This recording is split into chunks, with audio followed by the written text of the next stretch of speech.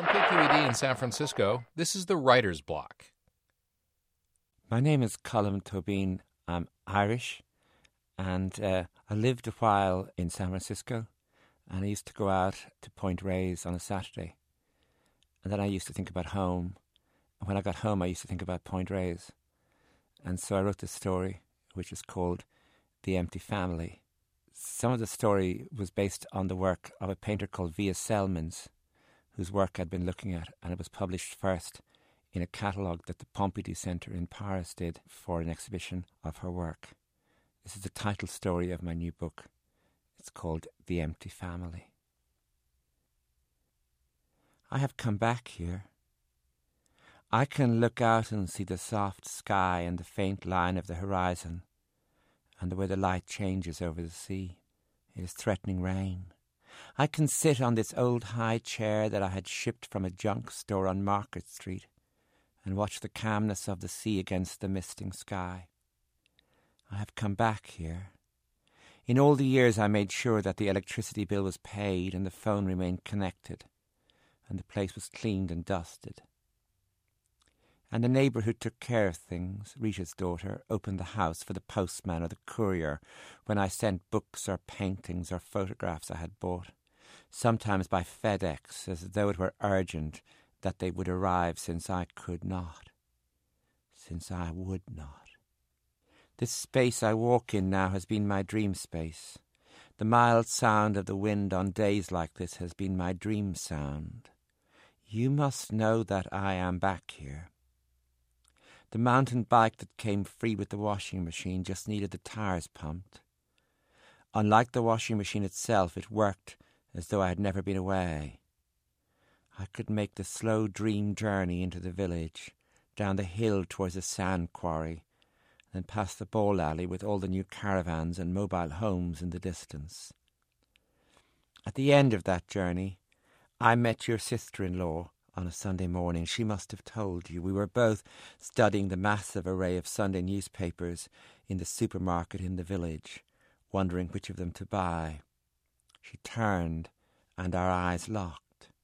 I had not seen her for years. I did not even know that she and Bill still had a house. Bill must have told you I am here. Or maybe not yet. Maybe he has not seen you. Maybe he does not tell you every bit of news as soon as he knows it, but soon, Bill and you must speak, and he will tell you then. Maybe just as an afterthought, a curiosity, or maybe even as a fresh piece of news. Guess who I saw? Guess who has come back? I told your sister-in-law that I had come back. Later, when I went down to the Strand using the old path, the old way down, when I was wondering if I would swim or if the water would be too cold, I saw them coming towards me. They were wearing beautiful clothes. Your sister-in-law has aged, but Bill was spry, almost youthful. I shook hands with him, and there was nothing else to say except the usual, what you often say down here. You look out at the sea and say that no one ever comes here.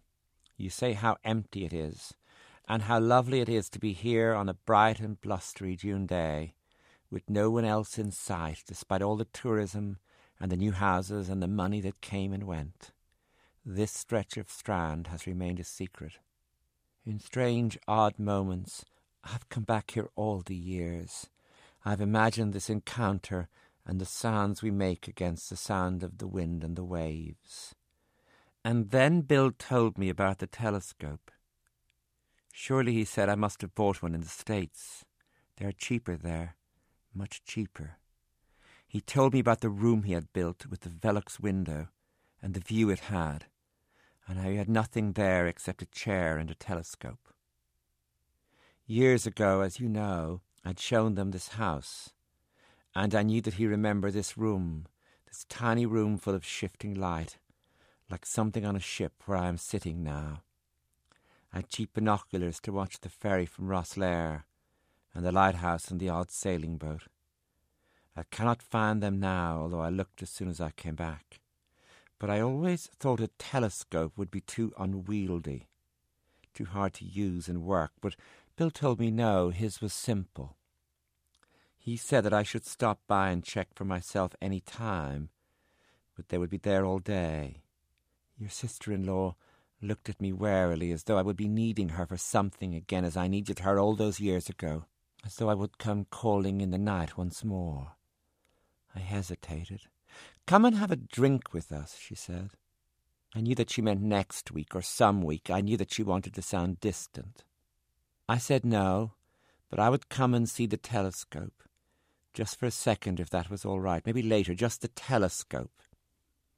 I was interested in the telescope and did not care whether she wanted me to come that day or some other day. We parted, and I walked on north towards Knocknasillogue, and they made their way to the Gap. I did not swim that day. Enough had happened. That meeting was enough. Later, it became totally calm, as it often does. As the sun shone its dying slanted rays into the back windows of the house, I thought that I would walk down and see the telescope. She had a fire lighting, and I remember that she had said their son would be there. I cannot remember his name, but I was shocked when he stood up in the long open-plan room with windows on two sides that gave onto the sea. I had not seen him since he was a little boy. In a certain light he could have been you, or you when I knew you first, the same hair, the same height and frame, and the same charm that must have been there in your grandmother, or grandfather, or even before. The sweet smile, the concentrated gaze. I moved away from them and went with Bill, who had been standing uneasily waiting for me, to the small stairs, and then down towards the room with the telescope. I hate being shown how to do things. You know that. Wiring a plug or starting a rented car or understanding a new mobile phone add years to me, bring out frustration and an almost frantic urge to get away and curl up on my own. Now I was in a confined space, being shown how to look through a telescope, my hands being guided as Bill showed me how to turn it and lift it and focus it.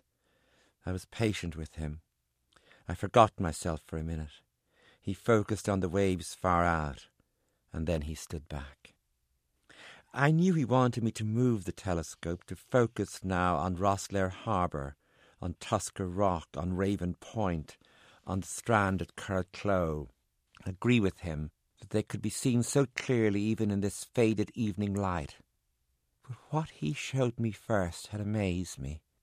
The sight of the waves miles out, their dutiful and frenetic solitude, their dull indifference to their fate, made me want to cry out, made me want to ask him if he could leave me alone for some time to take this in. I could hear him breathing behind me. It came to me then that the sea is not a pattern, it is a struggle. Nothing matters against the fact of this. The waves were like people, battling out there, full of consciousness and will and destiny, and an abiding sense of their own beauty. I knew as I held my breath and watched that it would be best not to stay too long. I asked him if he would mind if I looked for one more minute. He smiled as though this was what he had wanted. And like you, who has never cared about things, your brother is a man who likes his own property. I turned and moved fast, focusing swiftly on a wave I had selected for no reason. There was a whiteness and greyness in it, and a sort of blue and green. It was a line. It did not toss, nor did it stay still. It was all movement, all spillage, but it was pure containment as well, utterly focused, just as I was watching it. It had an elemental hold.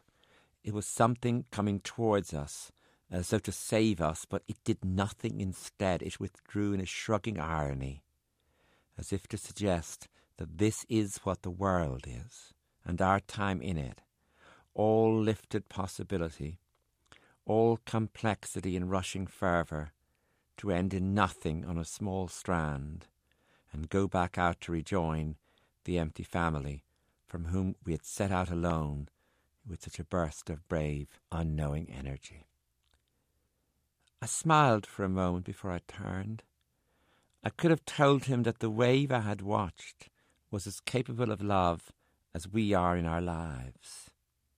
He would have told your sister-in-law that I had gone slightly bonkers in California, and indeed might in turn have told you, and you would have smiled softly and tolerantly, as though there was nothing wrong with that. You had, after all, gone bonkers yourself in your own time. Or maybe you've calmed down since I left you. Maybe the passing years have helped your sanity. On Saturdays before I came back, through the winter and right into early June, I would drive out from the city to Point Reyes, my GPS with its Australian accent, instructing me which way to turn, which lanes I should be in, how many miles were left. They knew me by now in the station, as the GPS called it, in the cheese shop there, where I also bought bread and eggs, in the bookshop where I bought books of poems by Robert Hass and Louise Glick, and one day found William Gass's book on being blue, which I also bought. I found the week's fruit, and then when the weather grew warm, sat outside the post office eating barbecued oysters that a family of Mexicans had cooked on a stall beside the supermarket. All this was mere preparation for the drive to the South Beach and the lighthouse. It was like driving towards here where I am now. Always you make a single turn and you know that you are approaching one of the ends of the earth. It has the same desolate aura as a poet's last few poems, or Beethoven's last quartets, or the last songs that Schubert managed. The air is different, and the way things grow is strained and gnarled and wind-blown. The horizon is whiteness, blankness. There are hardly any houses. You are moving towards a border between the land and sea that does not have hospitable beaches, or guest houses painted in welcoming stripes, or merry-go-rounds, or ice cream for sale, but instead has warnings of danger, steep cliffs. At Point Reyes there was a long beach and some dunes, and then the passionate and merciless sea, too rough and unpredictable for surfers or swimmers or even paddlers. The warnings told you not to walk too close, that a wave could come from nowhere with a powerful undertow. There were no lifeguards. This was the Pacific Ocean at its most relentless and stark, and I stood there Saturday after Saturday, putting up with the wind, moving as carefully as I could on the edge of the shore, watching each wave crash towards me and dissolve in a slurp of undertow. I missed home. I missed home. I went out to Point Reyes every Saturday, so I could miss home. Home was this empty house back from the cliff at Ballyconnegar, a house half full of objects and their packages, small paintings and drawings from the Bay Area, a Via Selman's print, some photographs of bridges and water, some easy chairs, some patterned rugs. Home was a room full of books at the back of this house, 2 bedrooms and bathrooms around it. Home was a huge high room at the front with a concrete floor and a massive fireplace, a sofa, 2 tables, some paintings still resting against the walls, including the Mary Lohan painting I bought in Dublin, and other pieces I bought years ago, waiting for hooks and string. Home was also this room at the top of the house cut into the roof, a room with a glass door opening onto a tiny balcony, where I can stand on a clear night and look up at the stars and see the lights of Rosslare Harbour and the single flashes of Tusker Rock Lighthouse and the faint, comforting line where the night sky becomes the dark sea. I did not know that those solitary trips to Point Reyes in January, February, March, April, May, and the return with a car laden down with provisions, as though there were shortages in San Francisco. I did not know that this was my way of telling myself that I was going home to my own forgiving sea, a softer, more domesticated beach, and my own lighthouse, less dramatic and less long-suffering. I'd kept home out of my mind because home was not merely this house I'm in now, or this landscape of endings. On some of those days as I drove towards the lighthouse at Point Reyes, I had to face what home also was, I picked up some stones and I put them on the front passenger seat, and I thought that I might take them to Ireland. Home was some graves where my dead lay, outside the town of Enniscorthy, just off the Dublin road.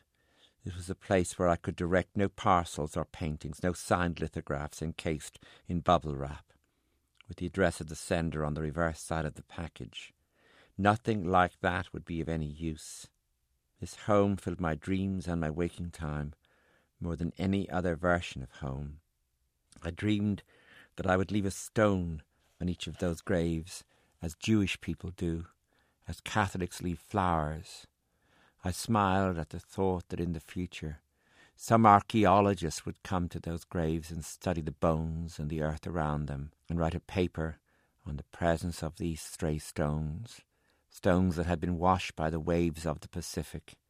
And the archaeologist would speculate what madness, what motives, what tender needs caused someone to hold them so far. Home was also 2 houses that they left me when they died, and that I sold at the very height of the boom in this small, strange country where prices rose as though they were Icarus, the son of Daedalus, warned by his father not to fly too close to the sun or too close to the sea. Icarus who ignored the warning and whose wings were melted by the sun's bright heat. The proceeds from those 2 houses have left me free, as though the word means anything, so that no matter how long I live, I will not have to work again. And maybe I will not have to worry either, although that now sounds like a sour joke, but one that maybe I can laugh at too as days go by. I will join them in one of those graves. There is space left for me.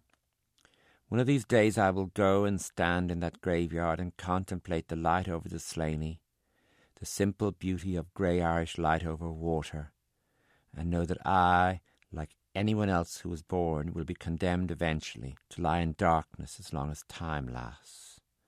And all I have in the meantime is this house, this light, this freedom, and I will, if I have the courage, spend my time watching the sea, noting its changes and the sounds it makes, studying the horizon, listening to the wind, or relishing the calm when there is no wind.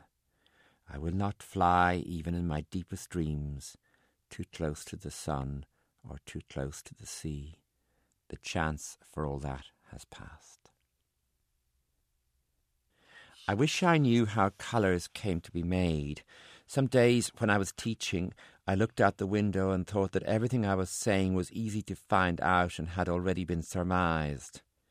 But there is a small oblong stone that I've carried up from the strand, and I'm looking at it now after a night of thunder and a day of grey skies over the sea.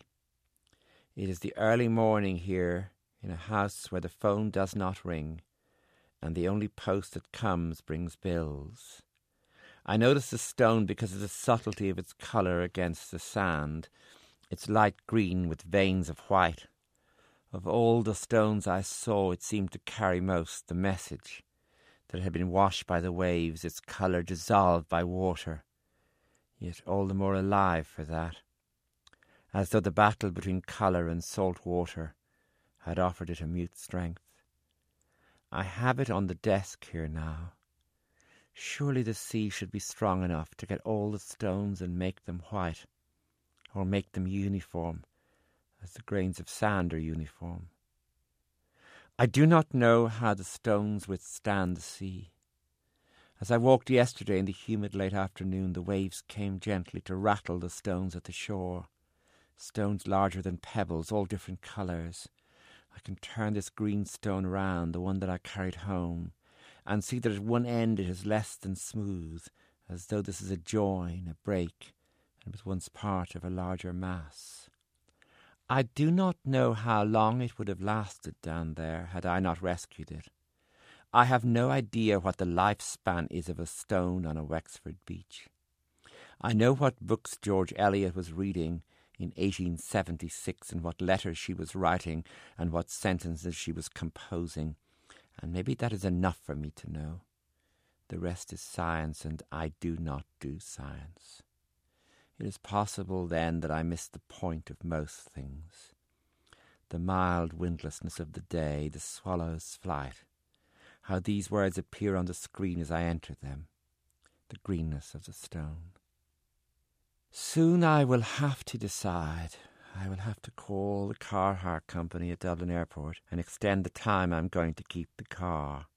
Or I will have to drop the car back, maybe get another car, or return here with no car, just the mountain bike and some phone numbers for taxis, or leave altogether. Late last night, when the thunder had died down and there was no sound, I went online to look for telescopes, looking at prices, trying to find the one that Bill had shown me, which I found so easy to manipulate. I studied the length of time delivery would take, and thought of waiting for this new key to the distant waves for a week, or 2 weeks, or 6 weeks, watching out for my dream house, for a new dream to be delivered, for a van to come up this lane with a large package. I dreamed of setting it up out here in front of where I'm sitting now, on the tripod that I would have ordered too, and starting, taking my time, to focus on a curling line of water, a piece of the world indifferent to the fact that there is language, that there are names to describe things, and grammar and verbs. My eye, solitary, filled with its own history, is desperate to evade, erase, forget. It is watching now, watching fiercely, like a scientist looking for a cure, deciding for some days to forget about words, to know at last that the words for colours, the blue, grey, green of the sea, the whiteness of the waves, will not work against the fullness of watching, the rich chaos they yield and carry. To subscribe to the Writer's Block and hear more stories, visit kqed.org/writersblock. The Writer's Block is produced by KQED.